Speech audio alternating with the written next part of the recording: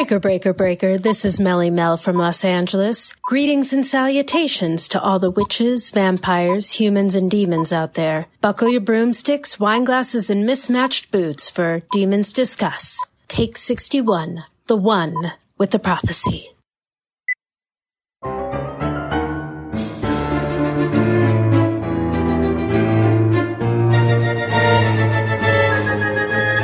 Welcome to Demons Discuss, the unofficial podcast about the All Souls universe and the topics that orbit it. We're your hosts, Angela, Jean, and Valerie. I'm Valerie, and with me is Angela and Jean. Hello, girls. Hello. Hello. What are we talking about today, Jean? Ooh, we are still in the tilt yard. We are going to wrap that up. Oh, my God. we left Diana hanging. Yes. I was like, da, da, da. We're like, let's talk about Baldwin instead. Yes. We've got prophecies and mad ramblings and Diana and Matthew and your Pierre. And Hancock. And Hancock, too. And Hancock, yeah. Yeah. Yep. Oh, speaking of which, Angela leaving Diana hanging. She's like, really, guys? I know. Wait, Blink, you're going to talk blink. about Baldwin? Well, I'm all tied up. What's going on? Oh, that's hilarious. Okay, so now is the time for me to talk about Patreon and becoming a patron. So here's my convincing pitch. Become a patron because you don't like ads, but you love us. Yay! That's a good reason. That's a good reason. Angela, give us some more reasons why people should become a patron. Because there are different reward levels and there's different swag at those different reward levels. Valerie's imagination knows no limits, so you don't know what she's going to come up with. And we've just refreshed the reward levels, so there's different swag than there has been in the past. But not only that, you get our after show, which is produced on our off weeks. So when you don't hear the public show, you can still continue on with us the next week in the after show. However, we make no guarantees for the content. Exactly. This is true. So if you're interested in becoming a patron, go to patreon.com/demonsdiscuss. And before we go on to discuss our emails, I want to give a quick shout out to DT Jenkins. She's won our collaborative real-time read giveaway, the one we had with the All Souls discussion group. And by the time you hear this, it'll be long past. However, since we just drew before we turned on our microphones, yay! Congratulations! And happy All Souls Day. Woo. Yes. You got to win on Matthew's birthday. Yes. Yes. All right. On to discuss our emails. Who's got something? I've got one. Yay. Actually, I've got to scroll up to the one that I've got. It's from Beth. Hi, Beth. Hey. Great to hear from you. Okay, I realize it's Sunday night, which makes my very first discusser response late. No, it didn't, because we ended up not recording. Yeah. So this week, Yeah. Lucky you. Yay. Yeah. Thanks to the law firm for that. But I'll dive in anyways. I've been pondering the think and stay alive mantra for a while because I had been assuming it was supposed to apply to her use of magic. That struck me as odd because it seems like up until the latter half of Sun, Diana could only do magic if she was not thinking about it, but rather reacting instinctively when someone was in grave danger. Maybe Philippe knew that was the problem and trying to move her towards being able to integrate her abilities and her intellect to formulate a plan and not have to wait until someone was in mortal danger? Or was it just general advice not specific to using magic? On a totally different subject, before I became a patron, I had sent an email asking about a mention on Facebook or a link to a meetup group I had just started in San Jose. Maybe it was an old email address because it was from your back catalog, or it went into a black hole, or maybe you just didn't want to do it. But I did wonder if you had gotten it. Since I heard on an old episode that the city with the most listeners was San Jose, I thought it seemed like the perfect way to get the word out. Love the show. Thanks, Beth. Okay. Hey, so I'm going to have to put a link to that on the show notes because she called us out. Yeah. I don't know. It might have been one of those emails when I was scrolling by. I'm like, oh, deal with this later. Okay, next. You know? I don't remember the email, but it's obviously. Or Jerry may have just taken that email for himself, too. I mean, not beyond the scope of possibility here. So the bottom line is she started as San Jose Conventicle. Yes. Yay. Is that what it is? Okay. We'll find that and put a link to that in the show notes. Okay. So if you're in the San Jose area, and since that's where a lot of our listeners are, so if you're out there in San Jose, make sure you join this. They're generally Facebook groups, right? Yes. Yeah. Join this Facebook group and we'll put a link to that in the show And you'll notes. get to people with your people. Yeah. People with your people. Well, there's a phrase. There's a turn of phrase. I like that. That's good. I'm going to use that. As opposed to just peopling with random people. Yeah. Nobody wants to do that. No, especially on airplanes. I'm glad she said something. Thank you, Beth. Yeah. Thank you, Yes, Beth. thank you, Beth. What do you have, Angela? I have a discusser email from Rachel. Hi, Rachel. Hey, Rachel. One of the Rachels. Yay.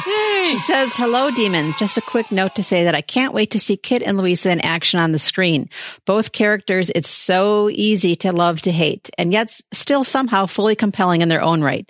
On each rewatch of the show, I always giggle when Diana asks about the portrait in Matthew's house and is informed it's of Matthew's sister, Louisa. It's such a little throwaway tidbit, but every time my inner voice shouts, oh, girl, you just wait. Oh, girl. It reminds me of Whoopi Goldberg. She's like, you in trouble, girl. Yes, you in danger, girl. Yes, exactly. Danger. Lots of stuff to unpack in this chapter, and I can't wait to hear what everyone has to say about it. Thank you, Rachel. Thank you, Rachel. All right. I have one from a new discusser, Carolyn or Caroline. I don't know how you pronounce it, but we're going to go with Carolyn. She says, hi, all. I hope this is on time. I'm not sure what time EST is, but I'm hoping it's before 12 o'clock UK time. I didn't think much of Louisa's dominance over Kit. She manipulates him, I think, into doing her bidding. The prophecy, the first time I read this, I thought was relevant of Philippe and Matthew, but later it made a lot more sense. Diana had Philippe to thank for her mindset and her protection of the de Clermonts. He gave her a good awareness of her familial responsibilities. Diana's father's response when she asked him if he would be there for her when she was 4 or 5 must have meant he already knew his fate. Dun, dun, I wonder. dun. Sorry. Oh, yeah. Sorry. Pause for suspense. Yes. Spoiler alert. I wonder if that was before he had seen her in London in the past. Dun, dun, Carolyn. dun. There we go. Can we talk about it when we get to it? Because that's like actually my favorite part of the whole thing. Yeah. Yeah. The thing I wanted to bring up here is Louisa's dominance over Kit. She manipulates him, but I do think Kit's doing a little bit of manipulating on his own. Yeah. Yeah, someone Where- had to have called Louisa. Yeah. He was like, I mean, Louisa was like a breaking case of emergency deal. Right. Yes. Yes. And when they took off to go to Prague, I'm pretty sure Louisa, something in his head said, oh shit, now it's time to break the glass. Yes. Let me call Louisa. So Yeah. yeah, that was my interpretation. And so he manipulated the situation as well. He invited her into the situation, and then all hell really broke loose. Yeah, he had no idea what was going to happen once I he mean, broke the glass. He Think about it. unleashed something. Yeah. He's been trying to manipulate since the beginning of Shadow of Night, trying to incite the villagers with Widow Beaton and all Yeah. And along he's the so way. bad at it. Yeah. I think that's another reason at the end of the day, I feel sorry for him, because it's like, dude, you're not even good at this. No. Yeah. And the thing is, people do what works for them. So Yes. those kind of machinations probably worked for him in the past in Yeah. different scenarios, but it didn't work this time, Kit. And it so. kept not working. And it was I like, know. what are you doing? What are you doing? Do you remember the scene in Raiders of the Lost Ark where the guy comes out with a huge sword in front of everyone? He waves it around, and all Indiana Jones does was take out his gun and shoot him. Yes. One time. That's pretty much Kid's death. That he is the figurative sword waver, and then someone just comes out and shoots him anyways. You know, It's like, pop. yeah, Okay, we're done with this. yeah. That was a funny scene. That was a good scene. That was pretty iconic. It was kind of like Propeller Man, sword guy. And for you newer listeners, Propeller Man, one of our early episodes, we were discussing the Titanic, and somehow we got into this conversation talking about the only thing my kids took out of that whole movie was the one guy falling, bouncing off the propeller, and then going into the sea. And my son just cracked up. He's like, oh yeah, that's the movie where the guy falls off and bounces off the propeller. Propeller Man. That's who we're talking and about. Angela's like, that's what I took away from the romance of the movie too. Propeller guy. Yes, right, exactly. So much for Rose and Jack. Yeah. And that damn door. I know. Maybe I should make a GIF that labels that propeller guy romance. And that's what I wish that was. That's what I think of the romance. Yeah. Oh, God. All right, guys, let's start the wagon. This chapter discussion is brought to you by Cynthia Pope. Thank you, Cynthia. Thank you, Cynthia. Okay, so when we left off in chapter 34, Louisa and Kit were pretty much drawing straws on who was going to destroy Diana. I mean, there's no other way. Over it. I mean, there was no other way for me to put this. They did have rules, though. Yeah. And then we open up chapter 35 with Diana negotiating with terrorists, pretty much. Yes. I mean, that's reasoning trying to reason with toddlers. Hopped up on sugar. Yes. Okay, so when we open this, Diana's like, "You're making a terrible mistake, Louisa." What did you guys think of this? Were you tell me your feelings, your thoughts. Take yourself back to first read. I didn't think there was any way she could talk herself out of this. So she had to do something bigger. Go talk to Matthew. He'll vouch for me. I'm like, what are you thinking? No. What is wrong with you? Yeah, I know. Oh, God. Here she is. She's tied up, and she's like, "You're making a terrible mistake, Louisa." And so, first of all, you're going to point out to this crazy lady, "Hey, you're making a mistake." Yeah. No. How about play to her better angels, maybe? It's like, "Hi, Louisa. What's up, girl?" You know, that's what I would think. But Love she's your like, dress. "Yeah, you look great. Distract her. Yeah. Do something." I don't know. But don't tell her right off the bat she's making a terrible mistake. She's going to be defensive in the first place. And then you got the Chihuahua over on the side, Kit going. It's like, really? I love you described him as a Chihuahua. He kind of is, though, because he's very yippy in this whole scene. That's true. Yeah, and like you said, Jean, you'll find Matthew with the Queen. He'll explain everything. God. What are you doing? The plan that never worked for anyone ever. Yeah, sure, he'll vouch for me. Don't worry about it. It's all okay. And then add in the whole mix. I mean, every time you describe the Chihuahua or whoever, a high Chihuahua, a high blood rage vampire, a high whoever, it's like, why? You can't reason with drugs either. No, drugs are bad, y'all. I know. You hear like something really bizarre in the news, like some crime. You're like, okay, they had to have been on drugs. I know. Oh, Florida! Anytime Florida man's involved, they had to be on drugs. All right, this is going to be a gross tangent, but you brought it up, Angela. The guy that was high on bath salts or something that tried to eat somebody's face off a couple years ago. Yes. This is like trying to reason with that guy. No, he just like nod. I mean, what? I mean, it's got to be drugs. Are you kidding me? Yeah. Oh, God. Okay, so here's Diana. She says, "I tried to keep my voice steady, but it trembled. Matthew had told me about a sister in modern Oxford while we drank tea by his fireplace at the old lodge. She was as vicious as she was beautiful." So, Kit, he's high and pissed off. "You dare utter his name." Here's Louisa. "Do not speak again, witch, or I'll let Christopher remove your tongue after all." Like, wow. God. Wow. This escalated fast. I'm getting a little pissed here. Yeah. I love this bit of understatement. I didn't need to see her eyes to know that Poppy and Blood Rage were not a good mix. Really? Yeah. Duh. No. Very good, Diana. Very good. Bravo. Golf clap. Although for Louisa being not entirely in the thralls of Blood Rage, she's very composed, I think. I mean, she's just that vicious streak it motivates her, but Blood Rage, she's not Glenn Close. She's not that Matthew in the hay barn where he's like got the glassy eyes, he can't move, he can't think, he can't do anything other than assassinate. She is like very calculated still. Yes. I feel like this is her default setting. Yes, right. Where she's used to operating under Blood Rage. True. So maybe she's perfected it better than Matthew. She's got a tolerance for opium and Blood Rage. Yeah. Well, I mean, she may be maybe a combination of the two that allows her to do that, really. Yeah, I mean, perhaps. she could be self-medicating on Kit. Yeah. or whoever. I mean, she's had since January. She's probably built up her tolerance a lot. So, yeah. Whew.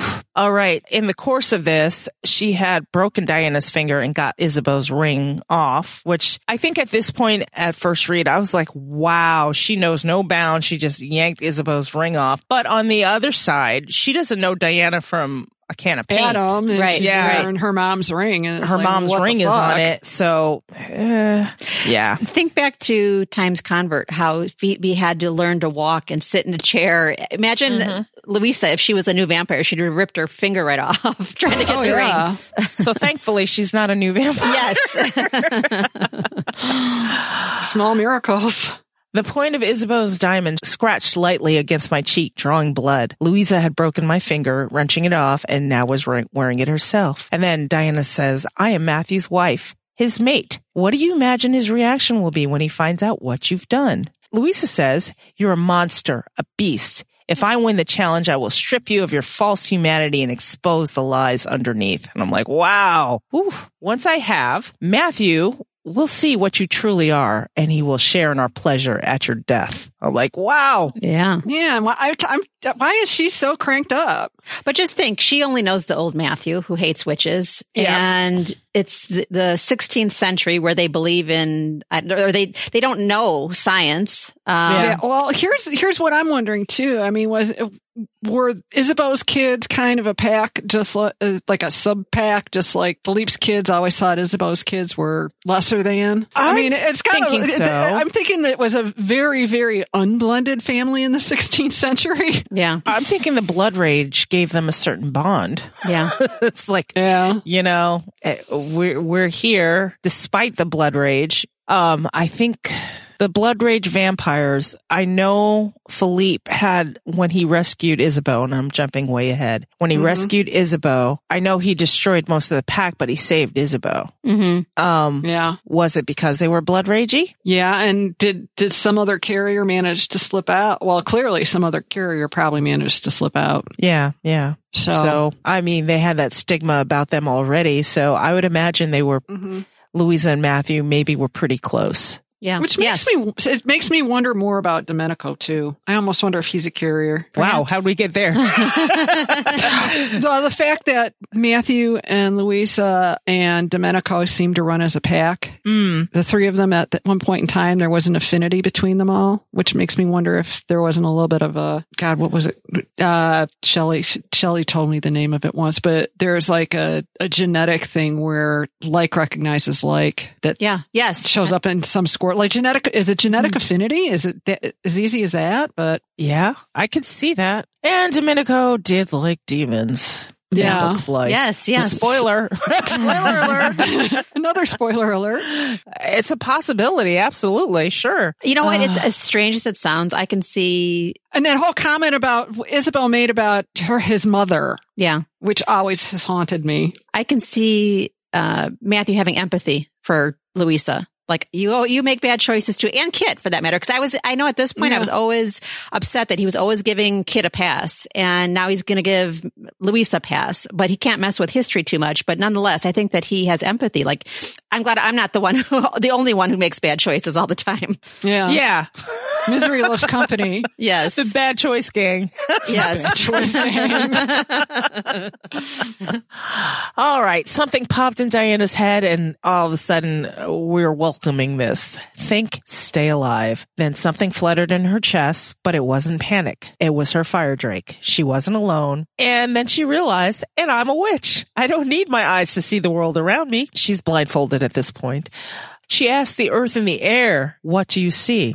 And her fire drake answered. And her wings were stirring in the space between her belly and lungs, and she assessed the situation. And then she's like, where are they?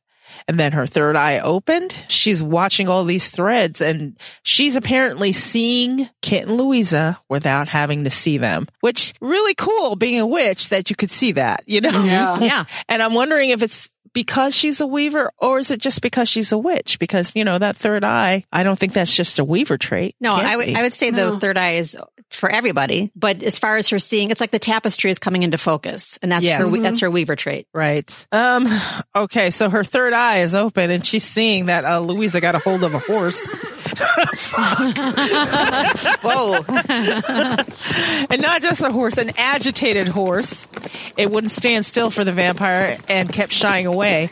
Louisa bit it on the neck, which made the horse stand stock still, but did nothing to alleviate its terror. And then she followed another set of threads, and these crimson and white, and she was thinking they might lead to Matthew. And she says, instead I saw a bewildering whirl of shapes and colors. I fell far, far until I landed into a cold pillow. Snow. She remembered. It brought her back to this time and place. And then we notice she's with Stephen all of a sudden. Mm-hmm. And in Cambridge. Yeah. So, okay. Not an opportune time to daydream, but this might help. Okay. My father and I had been playing after a heavy snowfall. My mittens were Harvard crimson against the white. We were making angels, our arms and legs sweeping up and down. I was fascinated by how, if I moved my arms quickly enough, the white wings seemed to take a red tinge. It's like the dragon with the fiery wings, she whispered to her father. His arms stilled. When did you see a dragon, Diana? His voice was serious. And this is where she says, I knew the difference between that tone and his usual teasing one. It meant he expected an answer, and a truthful one. And Diana says, lots of times, mostly at night. And then her arms beat faster and faster. The snow underneath their span was changing color, shimmering with green and gold and red and black and silver and blue. And then I feel like, I don't know if this is just me, I feel like Stephen was a little bit freaked the fuck out. I think just the opposite. It's the whole time loop thing where he's like, okay, we're on track here. I've met your familiar. You should, it's like the rusty chain where it's been put away. It's been put away for a long time, and now it's coming to light. He's probably surprised, but happy that it's there, and everything's going according to plan still. And she's acknowledging it. Yes. Well, I was going to say I think he might be a little bit freaked the fuck out because her dragon has shown up before her force spell. Yes. Well, that may be the part that freaks him out. Well, don't forget, this is still the old time stream. Yes and no. That's what I think. She's 5 here. He time walked back to 1590 when she was 3, so he does have the knowledge.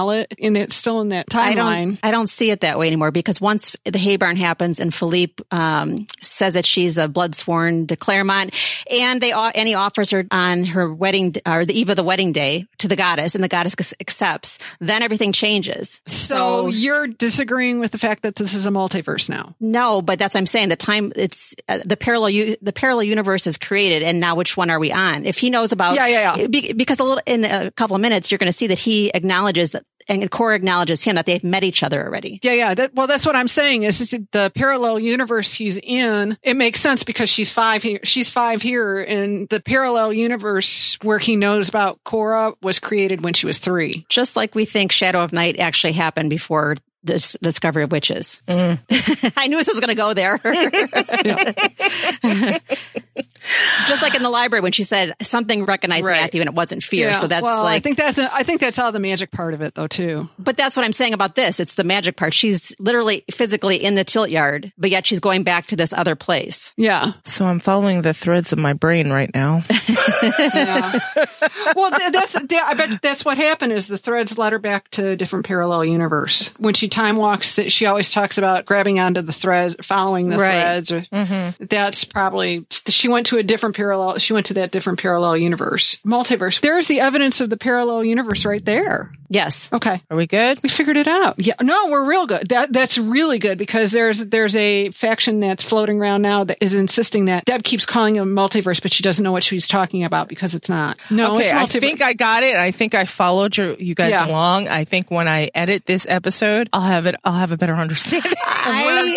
Angela and I are talking in circles. Yes. I was going to say, not a time loop circle, just a circle. It's not a time loop. I still maintain I don't know what the hell I'm talking about. All I know is I can tell you my thoughts, but I don't know what I'm talking about. You know what I'm saying? If that makes any sense. Yeah. Right. Yeah. Okay. So Diana says she's seen her dragon lots of time, mostly at night. He whispered, and where was it? He was staring at the snowdrifts, and one grew tall and stretched itself into a slender dragon's head. The drift stretched wide into a pair of wings. The dragon shook flakes of snow from its white scales. When it turned and looked at my father, he murmured something and patted its nose, as though he and the dragon had already met. The dragon breathed warm vapor into the frigid air. Diana says, mostly it's inside me here. And then she sat up to show her father what she meant. But when she needs to fly, I have to let her out. There's not enough room for her wings otherwise. And then a pair of shining wings rested on the snow behind her. Her father says, you left your own wings behind. Wait, can we pause a second? Sure.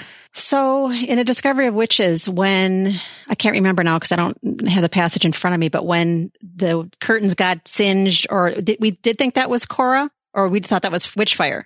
Because I'm thinking if she's has to get out and fly all the time, then maybe, yeah, that was Cora. I thought we had gone down the road that it was Rebecca had kind of allowed a break in the veil, and there were other it wasn't necessarily Cora. It was because there was a bunch of different fantastical creatures, almost like the bestiary came to life. Okay. So I can't remember what we had said, but it just had made me think of that passage again. Now that I didn't remember this, that Cora was allowed to leave her. There was a feather too. I wonder because I always wondered if it was a phoenix. That's right. There was a feather. So Bennu and Cora.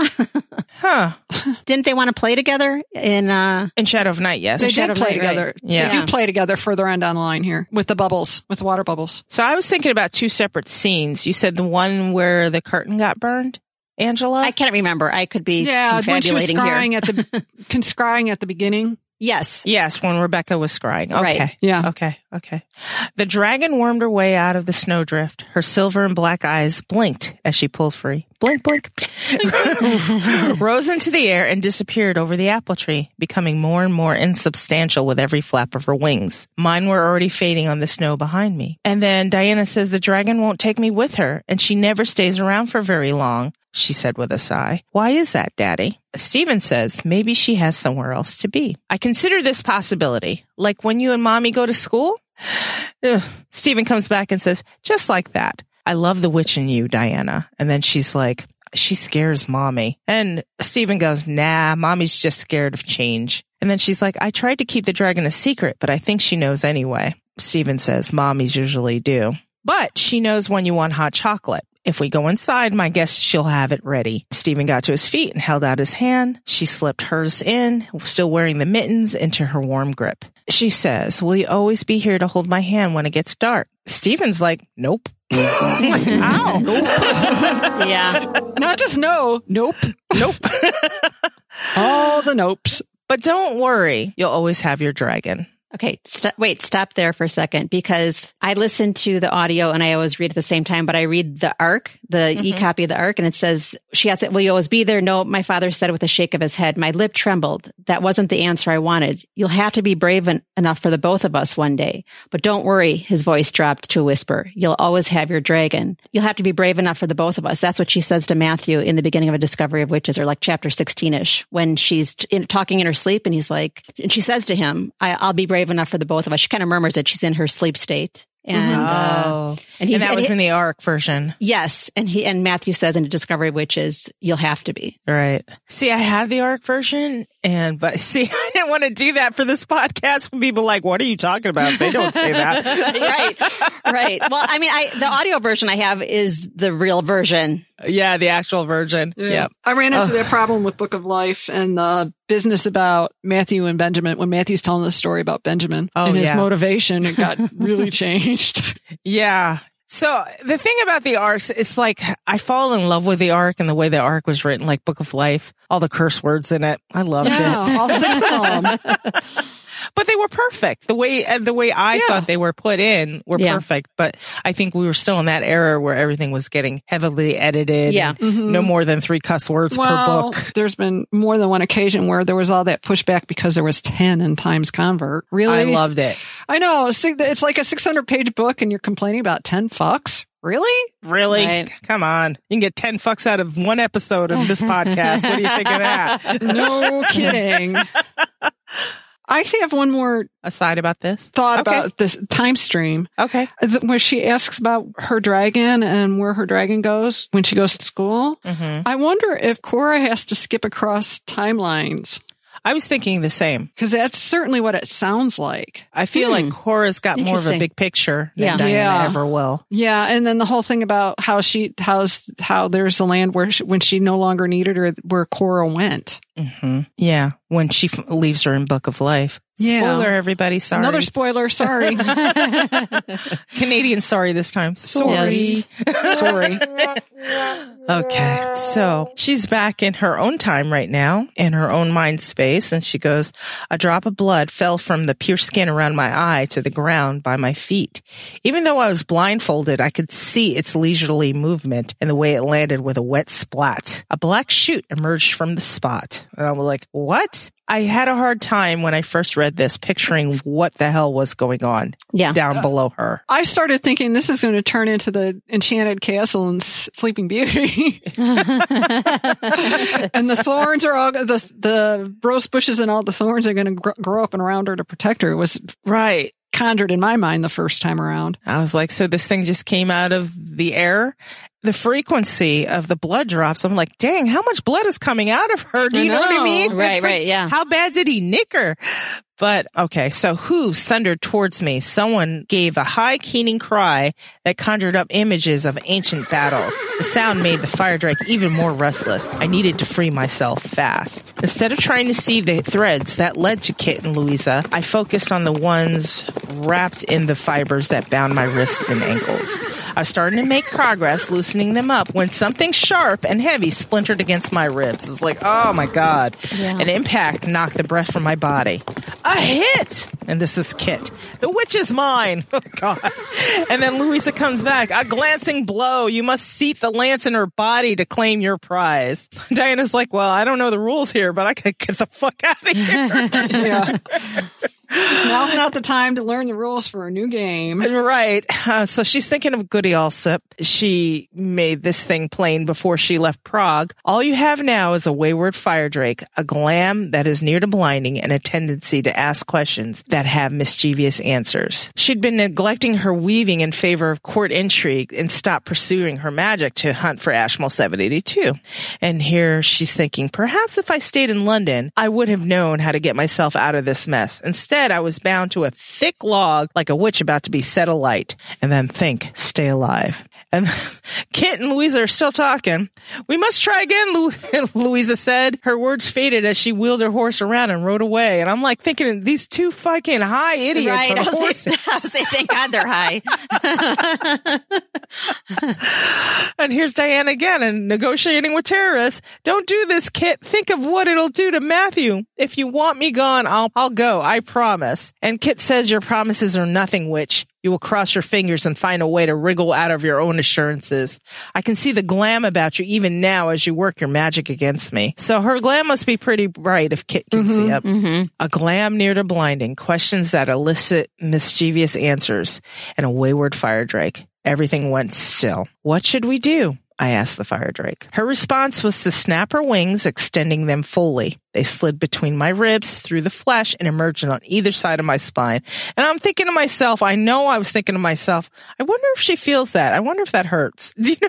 Yeah. I was like, ow. It seems uncomfortable. Yeah. And we're back again to the whole thing is, do Philippe and Goody know one another? Right. Right. I don't know how they couldn't. Yeah. I mean, this is the second time where the passage is like, it sounds like somebody's been talking.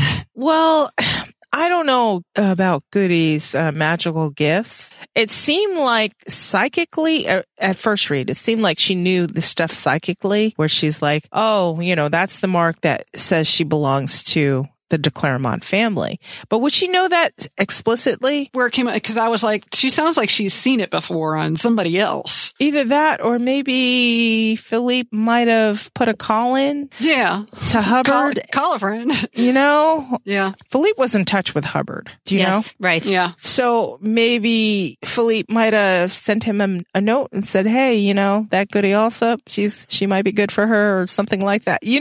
All kinds of possibilities here. So I'm just All right. I think, though, don't underestimate Philippe, but don't underestimate Goody Alsop either. Yeah. I was going to say, Philippe had his fingers in lots of pies. And I think Goody also was of such stature that on her own, she might have contact with Philippe, being a weaver and all. Okay. So I'm trying to picture this in my head. The fire drake was still inside of Diana, but her wings were exposed. So it looked like, in my head, Diana had wings. Yeah, I'm thinking, God, she probably looked like a succubus now. Yeah. I don't know if that's good with Kit being as high as he is either. Right. So the fire drake stayed where she was, her tail wrapping protectively around her womb, but she peeked out from behind her sternum, her silver and black eyes bright, and then flapped her wings again.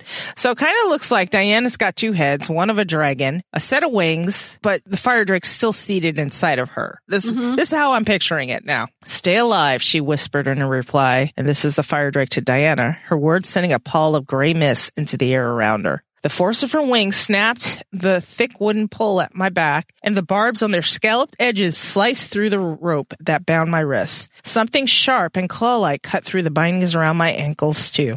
I rose 20 feet into the air as Kit and Louisa entered the fire drake's disorienting gray cloud. They were moving too quickly to stop or change direction. Their lances crossed, tangled, and the force of the clash sent them both flying from their saddles onto the hard earth. I was picturing that, too. It's like, oh, you guys are high. It's a good thing you're high. You'd be injured. Well, yeah. Louisa's a vampire, so she wouldn't be injured. Well, this gets a little Cheech and Chongish before the end of it, you know? It's like, dude. Oh, I ripped the blindfold from my eyes with my undamaged hand just as Annie appeared on the edge of the tilt yard. Annie's like, Mistress! But I didn't want her here, not around Louisa de Clermont. Go, I hissed. My words emerged from fire and smoke as I circled above Kit and Louisa. So I'm thinking to Kit and Louisa, Diana seems like fucking scary beast right now. Yes. And they're kind of regretting their decisions. Bad choices. So many bad choices. So many bad choices. Well, Diana is kind of like the genie from Aladdin. You never met a friend like me. So, I mean, I don't know how many weavers they run across, but they underestimated Diana. Oh, yeah. I'm sure when she took flight, it's like, oh, fuck. What have we done? Oh, damn. Kit, why didn't you tell me about this? You forgot to mention some shit, Kit. You said she couldn't even light a candle. Yeah. What the fuck is this? Blood trickled from my wrists and feet. Wherever the red beads fell, a black shoot grew. Soon, a palisade of slender black trunks surrounded the dazed demon and vampire. Louisa tried to pull them from their ground, but my magic held. So, no, Louisa, you ain't getting out of this shit. Baldwin kind of gets the same treatment in Book of Life. Yeah, he does. Yeah. Spoiler, everybody. And then all the guys do. And don't forget, all the guys do, too. Yes. That was funny. Whoa. So Diana says, shall I tell you your futures? And I'm like, maybe you shouldn't rub it in, but why not? We're here. Why the fuck not? You know, we're here. We may as well. So she tells Kit, you will never get your heart's desire, Kit, because sometimes what we want most we cannot have. And you will never fill the hollow places inside you, Louisa, no matter with blood nor with anger. And both of you will die because death comes for all of us sooner than later. But your deaths will not be gentle. I promise you that. So they think that she's seen the future, but she just knows the future. And she knows it's not going to end badly. And she can make it look all scary because she's flying in the air. She's got all this gray fog and she's like, I know your future. Smoke and mirrors. It's like the bad wax museum. Yeah. A whirlwind approached. It stilled and became recognizable. Oh, sorry. Recognizable as Hancock. Like the Tasmanian devil. Yeah. Yes. Oh my God. I love that idea. So Louisa's kind of happy because she recognizes this dude, but she hasn't talked to Hancock in a while. They had some catching up to do. She's like, Davy, help us. The witch used her magic to bring us down. Take her eyes and you will take her power too. Hancock's like, Matthew's already on his way, Louisa. You're safer in that stockade under Diana's protection than you would be running from his anger. None of us is safe. She will fulfill the ancient prophecy, the one that Gerbert shared with Mama all those years ago. She will bring down the de Clermonts. And then Hancock's like, there's no truth to it. And here at this point, I'm thinking Diana's flying around like, what prophecy? What? Right. What? Wait, what? So Hancock says there's no truth in it, but Louisa insisted there is. Beware the witch with the blood of the lion and the wolf, for she shall destroy the children of the night. This is the witch of the prophecy. Don't you see? And Hancock's like, you're not well, Louisa. I can see that plainly. I love Hancock. I'm sorry we're not going to get him. I know. So Louisa drew herself up, indignant. I'm thinking she's stumbling because she's so high. I am a Manja Song in perfect health, Hancock. And then here comes Henry. Here comes the eye roll. Right? And then Henry and Jack arrive next. I mean, everybody's come out to see this. Their sides heaving with exertion. Henry scanned the tilt yard. Where is she? He shouted at Hancock, spinning around. Up there! Just like Annie said. Henry's relieved. He's like, Diana. And then next, wait. He says up there. Hancock said, jerking his thumb. Like I can picture like his little, like a little rascal right there, right there. One of the Munchkins from the Wizard of Oz. Yes. So Henry's relieved. He's like, Diana. And next, a dark cyclone of gray and black whipped across the tilt yard and came to rest at a broken stake that marked the spot where I had been bound. Matthew needed no one to tell him where I was. His eyes unerringly found me. And then Walter and Pierre, why not invite the whole gang? Everybody's here. Where's the queen? Walter and Pierre were the last to arrive. Pierre was carrying Annie piggyback and her thin arms wrapped tight around his neck. When he stopped, she slid from his back. Walter, Kit cried, joining Louisa at the barrier. She must be stopped. Let us out. I know what to do now. I spoke with a witch in Newgate and And then an arm punched through the black railings and a long white fingers grabbed Kit around the throat. Marlowe gurgled to silence. Not one word. And this is Matthew. Uh-oh. I like that. I know what to do now. Oops. I just spoke to a witch. I got witch lessons from someone in Newgate. That's all you have to do. She gave me the instructions. Yeah. For 5 pence. So currently Matthew's got his hand around Kit's neck. I mean, he's side-eyeing Louisa pretty hard. Louisa, still high. Matthew, thank God you're here. I'm so glad to see you. You shouldn't be. Just shouldn't be. You shouldn't be. Matthew flung Kit away. Whoops. Oh, man. Not ending well. And so Diana decides, it's probably a good time to come down now. She lowered down behind him, the newly sprouted wings withdrawing back into her ribs. Her fire drake remained alert. However, her tail was tightly coiled. Matthew sensed me there and hooked me into his arm, though he never took his eyes off of my captives. His finger brushed against the spot where the lance had gone through the bodice, corset, and skin, only to be stopped by the bony cage of my ribs. It was damp where the blood had soaked through. And so Matthew's in a panic. He thinks there's something wrong with the baby. Yeah. He thinks Diana's hurt. And then Diana assures him, I'm fine. We're fine. Here's Jack. Master Royden, and Jack sidled closer to Matthew. His chin was trembling. Matthew's hand shot out and grabbed him by the collar, stopping him before he could get too close to Diana. Jack didn't flinch. Are you having a nightmare? Matthew's hand dropped, releasing the boy. Yes, Jack, a terrible nightmare. Jack slid his hand into Matthew's. I will wait by your side until it passes. My eyes prickled with tears. It was what Matthew said to him deep in the night when Jack's terrors threatened to engulf him. And I was like, oh, I know. So sweet. Yeah. Matthew's hand tightened on Jack's in silent acknowledgement. The two of them stood, one tall and broad and filled with preternatural health, the other slight and awkward, only now shedding the shadows of neglect. Matthew's rage began to ebb. When Annie told me a female were had you, I had never imagined he couldn't continue. It was Christopher. Jesus. He did it. Right. It was me. He said you were enchanted, but I can smell her blood on you. You're not under her spell, but feeding from her. And Matthew's like, yeah, because she's my maid, dummy. And she's with child. And then it was like, oh my God. Dun, dun, dun. What? Marlowe's breath came out like a hiss. His eyes nudged her belly. Her broken hand moved to protect their child from the demon's gaze. 'Tis impossible. Matthew cannot. Even now she has bewitched him. How could you betray him thus? Who fathered your child, Mistress Royden? And Kit's just bound and determined to find something wrong with this situation, so he's right. And still calling her by the proper name, Mistress Royden. Yep. Yeah. He may be nuts, but he does have manners. Yes. So Diana's thinking, she's like, Mary Sidney had assumed I'd been raped. Gallowglass had first attributed the baby to a deceased lover or husband, either of which could have roused Matthew's protective instincts and explained our swift romance. For Kit, the only possible answer is that I had cuckolded the man that he loved. Louisa is like, take her, Hancock. We cannot allow a witch to introduce her bastard into the Claremont family. Hindsight, Hancock is part of the de Claremont family. Yeah. So, yeah, it is.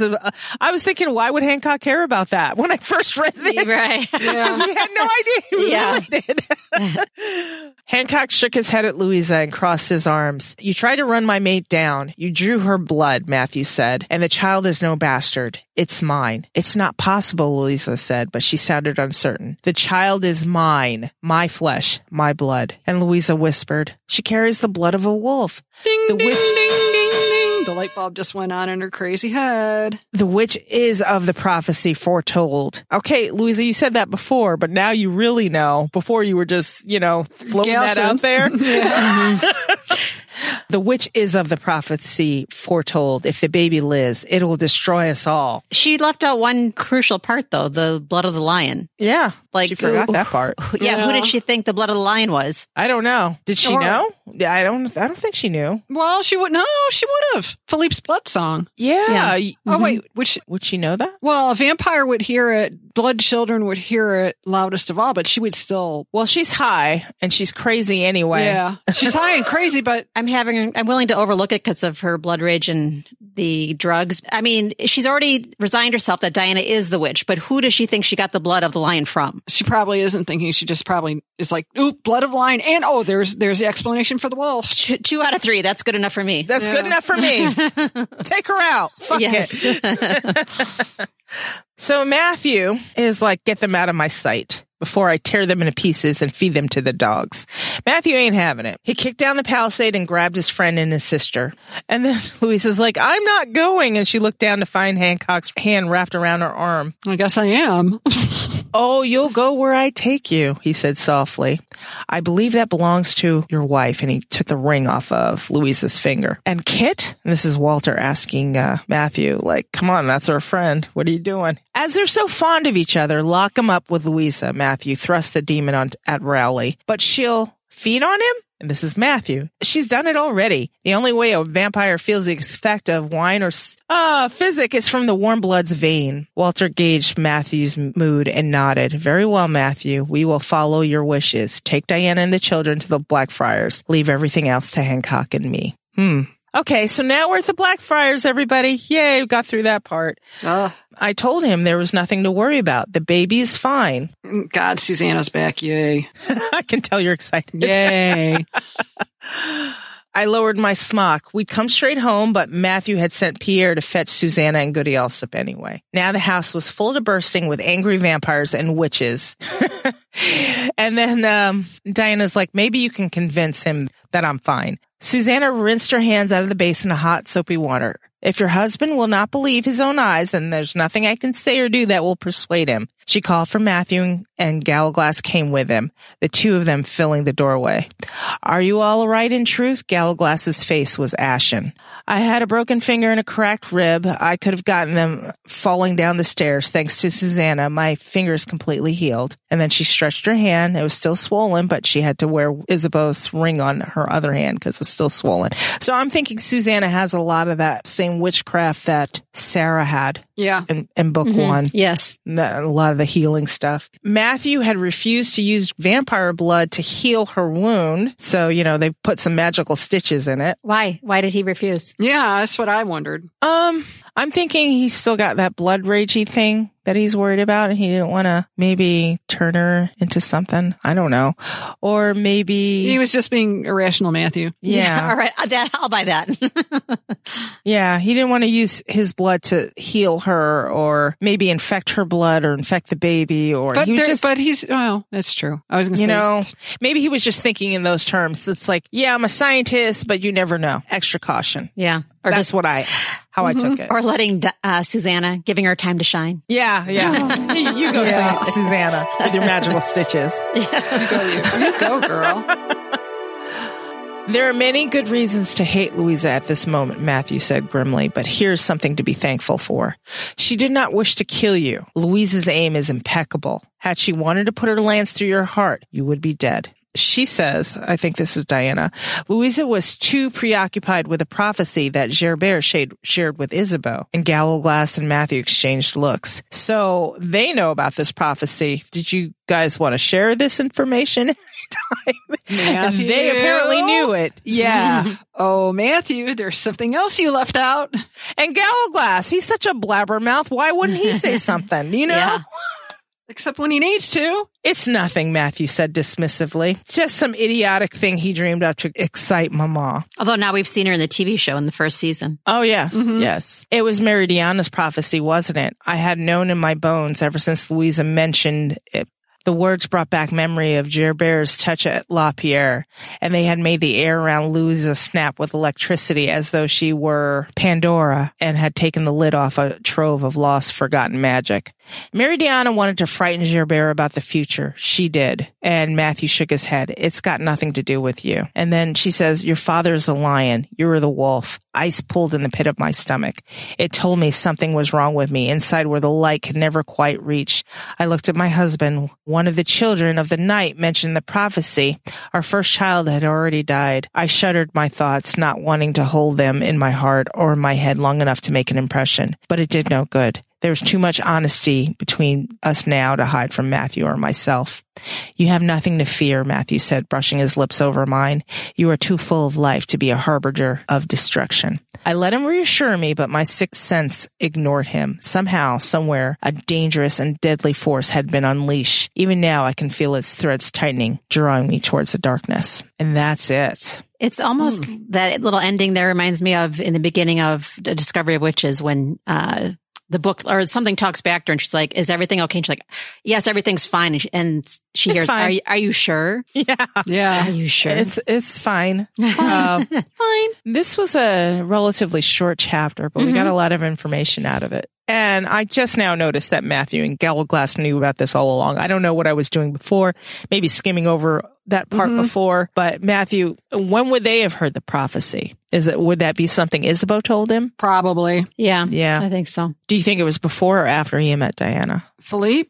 No, the prophecy about the lion and the wolf. When do you figure Isabeau would have imparted that information? Before. Okay. So it was kind of an old tale within the family. I think everyone has their prophecies. You know, Goody Alsop has her prophecy to follow. They had their prophecy that they heard. Vampires did. Okay. Yeah. And of course, we don't get to hear about the demon's prophecy. No, of course not. No, they don't count.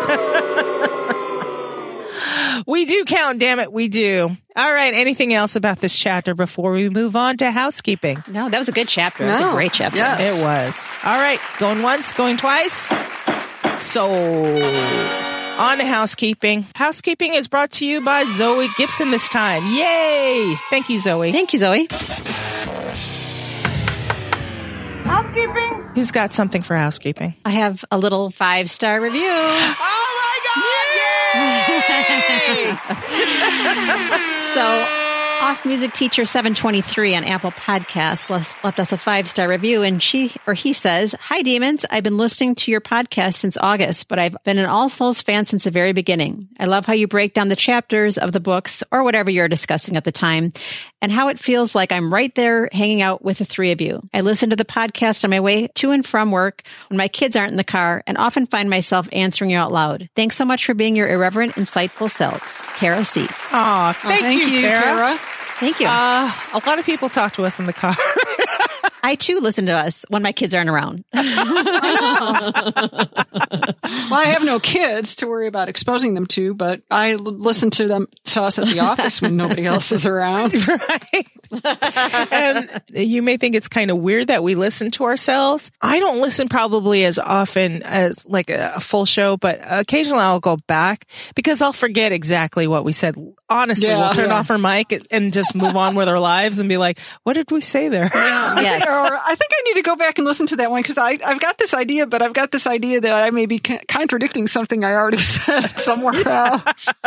And all this stuff is recorded for posterity now, so there's no backpedaling. Right. Yeah, no. And I will go this whole that time loopy thing discussion we just had over Stephen and Cora. I'll go back and listen to see exactly how our conversation flowed because I just kind of blurt out what I say, but I don't remember what I say and how Jean. I probably remember what Jean says or Valerie says more than what I say. Yeah. And I just remember that we got caught on we were like focused on the feather. Yes. Mm-hmm. True. All right, Jean, go ahead with your housekeeping. Okay, my housekeeping is from Chloe, our vampire down under. Thank you, Chloe. Woo, good to hear from you, Demon Divas. Glad to hear from you as we race to the end of Sun. Here are my thoughts. Peter Knox appearing set me on edge when I first read this. Going over it again, it makes me wonder how early he was in contact and working with Benjamin. The scene with Elizabeth tossing the shoe at Matthew is a scene I hope makes it to the screen. I know there's been a debate whether Matthew has slept with the Queen. Personally, I think he did because of these lines. I agree with you, Chloe. Even though, Jean and Angela are very convincing, but I always fall back to the default of, they totally did it. Elizabeth acts like a jealous, sulky teenager. Well, she acts like a jealous, sulky teenager if somebody looks at another female in the room. And that's a historically documented fact. Yeah. I know you demons are fond of Kid. I personally want to draw and quarter him, and this chapter sealed it for me. Who said I was fond of Kid?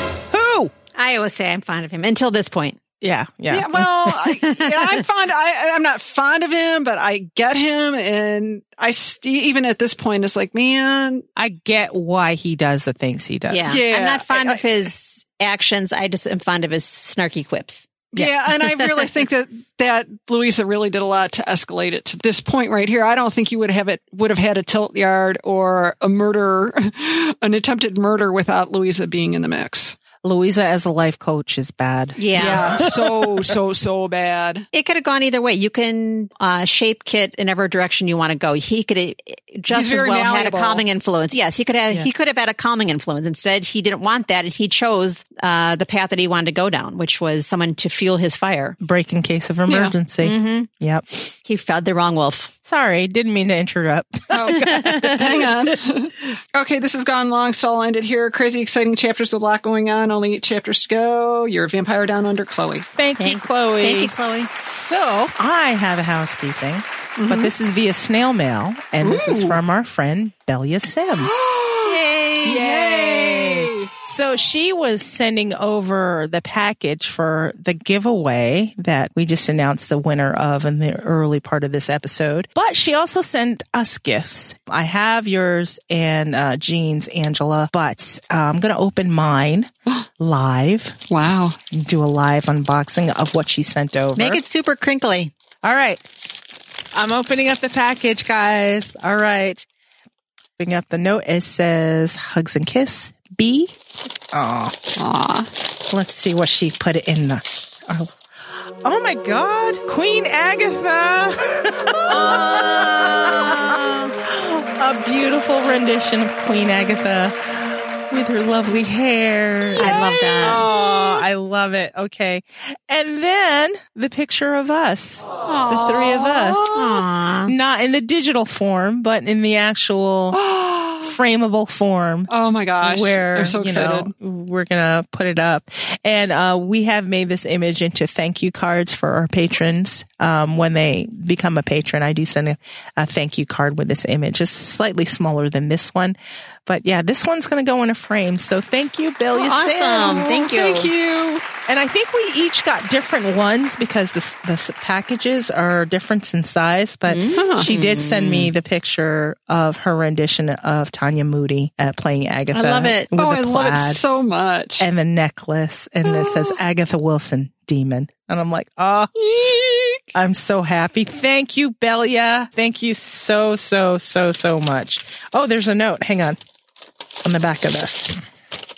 Dearest Val, thanks so much for all you do. Your support means so much. It is indeed priceless to have your respect and love, including goodies for you three, plus 2 extras to get goodies for the podcast and Patreon. Oh, that's right. That's right. Do you know what? What? We do have an emoji giveaway that we have to sort out. And maybe we won't do it this episode. We'll do it next episode, okay? Maybe we'll give that away. The extra packages she gave to give away. So, yes, something from Belia Sim. Blah, blah, blah. XOB. Oh, thank you, Belia. B. That is so generous and kind. Okay, so here's the part where I'm going to tell you to support your All Souls artist early, so I don't have to save it for my last thought. BeliaSim.com. She does wonderful watercolors. She's a above bar graphic artist. Some of the things she does is amazing. And then we have Corrine Starr, and she's at CorrineStarr.com, and she also runs All Souls Illustrated. Make sure you check those out. I'll have links for that in the show notes. And again, thank you, Belia. And thank you, Corrine, for including your beautiful contributions to the giveaway and made it a really good giveaway for the All Souls discussion group. I think we'll do it again because it went so well. So yes. Tune in next year. We might do another. Yay. So that's it for housekeeping. So Save It for the Show was sponsored by Myriad Mills. So thank you, Myriad. Thank you. Thank you. Save it for the show. Save it for the show. Guys, save it for the show. So, Jean, I want to tidy up that topic a little bit. The topic is what? The topic is on location filming and leaked photos. Bootleg photos, guys. Photos, not a good thing. I mean, this last week leading up to Halloween, we had a week at Mount Solis, which meant Philippe and probably the hay barn scene and the wedding and all kinds of fun stuff. Do you want to explain to the audience, to some of the audience that may not know what Mount Solis should mean to them? Mount Solis is the location outside of Venice that stood in for Subtour, with the lovely checkerboard walls on the inside and the gorgeous cloisters and the stairs that Isabeau appears from at the top of. Yes. Or as I describe it, medieval TJ Maxx. Medieval TJ Maxx, exactly. Or TK Maxx for UKers. Yes. Unfortunately, we had a bit player who was a little bit too... He was excited. He was happy, excited. Free and easy with his iPhone and started posting things to his Instagram, including pictures of the wedding gown. And there was another photo floating around where if you zoomed in enough, I don't know why someone would do that, but there was a glimpse of Philippe involved. There was a glimpse of Philippe involved in his doublet. Yeah. And if I recall correctly, there was the picture for the blocking rehearsal for the wedding. Another picture of Matthew Good taken without his permission or knowledge. So these are leaked photos, and I really wish I could use them on the TV page, but I cannot. Just to keep us, safe, legal, whatever. I really wish I could have used that because the photo was gorgeous. Yeah. So, I mean, if people think, I wonder if we know about them or if we don't post them. We do know about them. We don't post, we don't perpetuate sharing them. Yeah. Deb has taken the same position as well. Those photos were pulled down from her official, people placed them on her official sites. They were all taken down. And from what I gathered, the actor was spoken to about leaking things. Yeah. I feel it's different this season. Yeah. Than it was last season. Last season, they would release a lot of photos, of them filming while they were filming. And I do believe that was to get the hype up. But now that the show has kind of taken off a little bit, I feel like people are trying to get some clicks and hits and a lot of clickbait out there. And sure enough, people like me, I'll go ahead and click. I'll be like, oh, that was a great photo. Oh my God, that's what it's going to look like. Wow. Unbelievable. It's also not spoilers to us. No, yeah. And to be fair, I mean, Deb has released a lot of official pictures of what the what Elizabethan London looks like and all of the folks, the background folks, the everyday folks. And it's all phenomenal. I mean, I could look at the pictures of James North's work all day long. Yeah. And talking about going back to listening to old episodes, I listened to our interview with Deb, and Angela asked the question, what are you excited about filming season 2? And she's like, seeing Elizabethan London. And you can tell these are the things that excites her, and she's like, I can't wait to see that actually come to fruition, come to life. And so that's why she posts a lot of pictures of that just gives me the chills, because to go back to James telling the story at the con about when what's the story? Because I wasn't in that.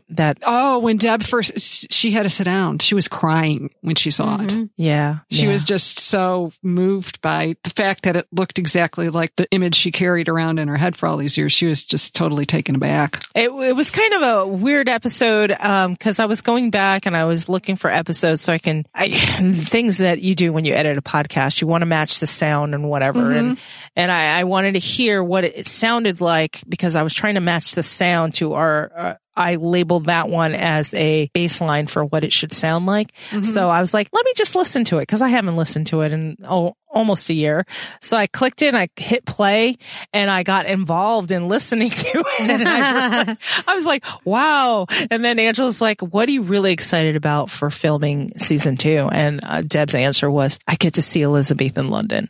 And I was like, wow, that's pretty cool. And when you just said that, I was like, oh yeah, so she's posting pictures of this because that's what excites her. Yes. Yeah. That was the gift she got. Her answer never changes. I mean, someone asked her at the con as well, I believe, and she said Elizabethan London. Who would you like to meet in time?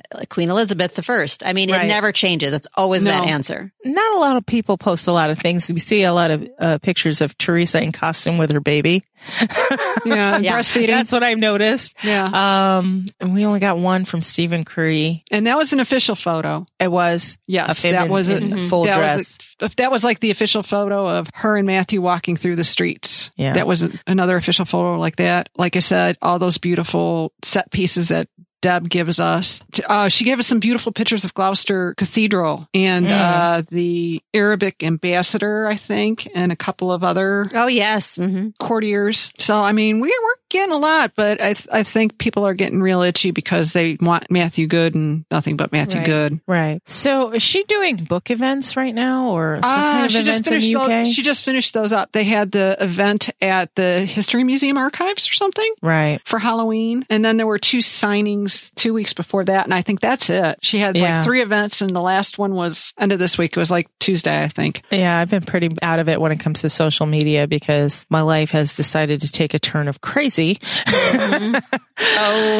Hopefully I'm on the wind down part of that. So maybe I'll be able to ferret a few more images and interesting tidbits about the show so I can update the TV page, because it's been rather quiet, to be honest. Yeah. I feel bad. I'm like looking at the TV page. I'm like, has nothing happened? And I'm like, oh no, there's this picture. I'm like, I can't put that picture up. That's a bootleg picture. There hasn't been much official happening, unfortunately. Yeah. So, okay. And also, fall of 2020 is when we're expecting that, right, Jean? Because somebody had posted that their cable provider said had put up something at Discovery Witches season 2, which was scheduled for September of 2020. Yeah, which sounds about right given the shooting schedule and then the post-production schedule. Yeah, so we're going to expect that. And hey, we'll be done with Shadow of Night by then. Hey, and hey, that'll be just in time for the All Souls Con 2020, which is going to be Halloween weekend. Halloween weekend. Yes, absolutely. We just found that out this week. And we know what half of the United States it's going to be in, and that's about it. Yeah. That's it. Done. Anything else for the Save It for the Show? Bootleg pictures. Yeah, bad. Don't share those. Yeah, I mean, don't perpetuate them. Matthew Good is asked to not have his photo taken while he was working, and out of respect the guy's wishes. Yeah. Expect the other actors and people too, because they're working. Would you like somebody paparazziing you while you're working? Don't feed the beast. Don't do that. Don't be that guy. I usually give people a middle finger when they take a picture of me at work. Yeah. I do. like the Hawks. That was like the Hawk version of the middle finger when they got their pictures taken at work. Okay, guys, stick with us. And after this, we'll do last thoughts and things we can't let go of. This podcast is available on Apple Podcasts, Google Podcasts, Spotify, and wherever you like to listen to your podcasts. You can contact us. Send us your thoughts. Email us at demonsdiscuss@gmail.com. Leave us a voicemail at 360-519-7836. By the way, your carrier rates apply here. Or leave one for free on SpeakPipe. SpeakPipe.com/demonsdiscuss. Now, if you can't remember any of that, go to go.demonsdiscuss.com/contact. And all that information will be there. You can also become a discusser there, fill out the form, and bam, you're a discusser. And the link to join our Facebook group is there too. Visit our main site, demonsdomain.com. And if you really feel like deep diving, go to visit.demonsdomain.com/masterpost. And you can read interviews, geek out with Weekly Geeks about All Souls Universe. Read about the characters. Keep that geek flag flying, guys.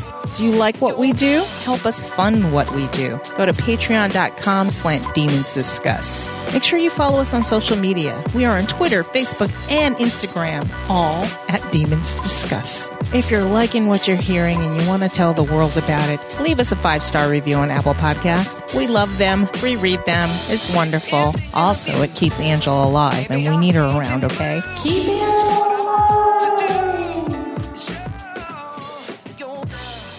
Got any last thoughts, guys? I'll give you my last thought. Angela, why don't you start? Yeah.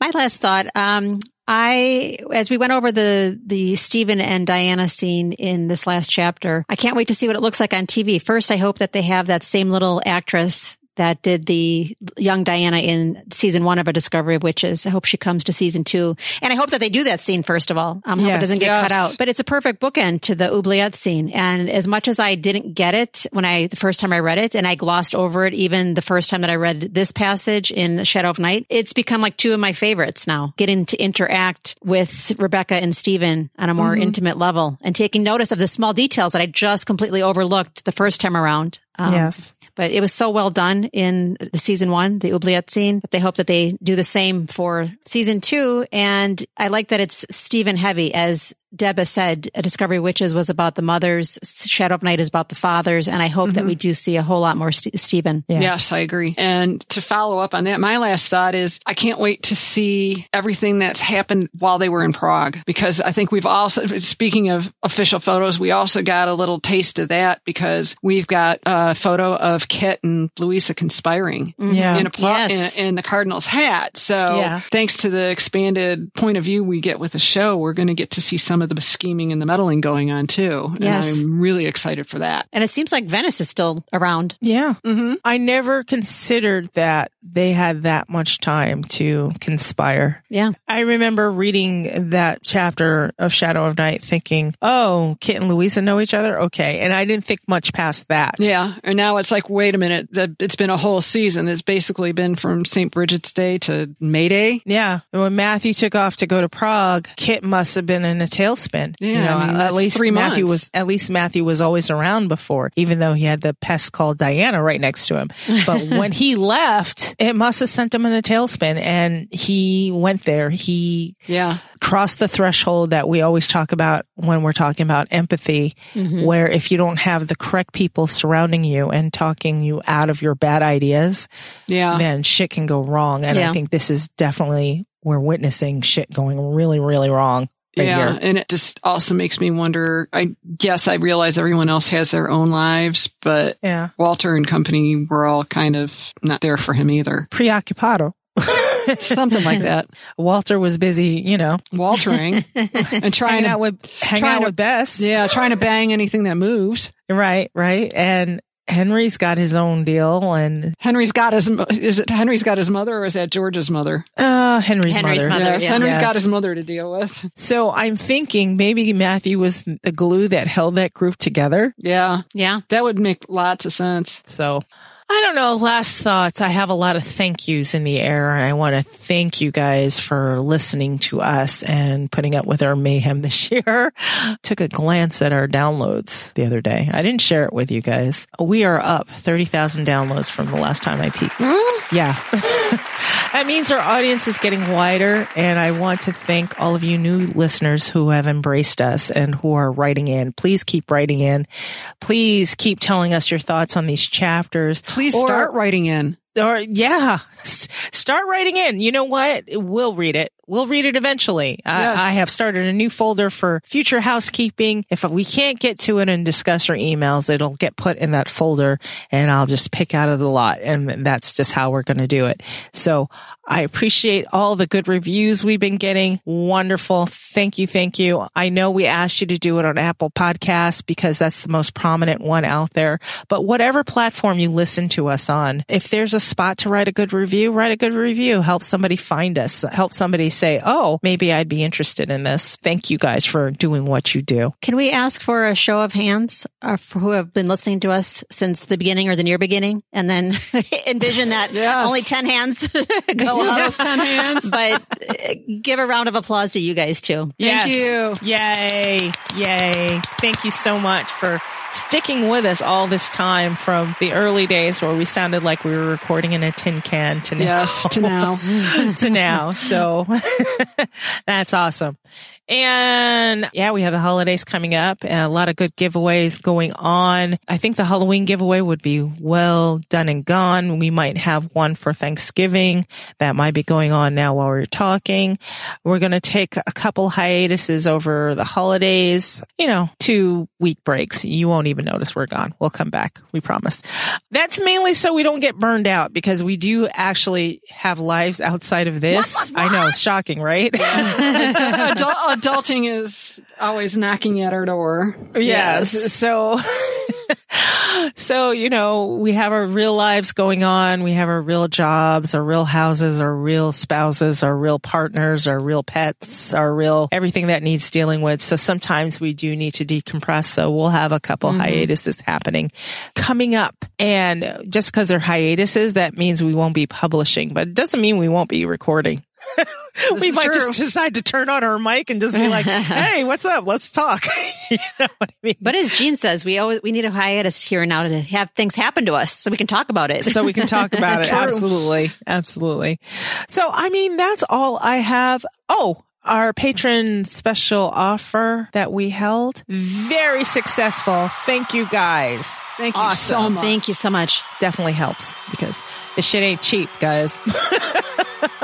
Anything else, anybody? No? Nope. We're good? Yes. All right. Let's say goodbye. Bye, everybody. Bye. Demon kiss. Mwah. And we'll talk to you next time. We'll do the emoji contest next time. Promise. All right. All right. Bye. Bye.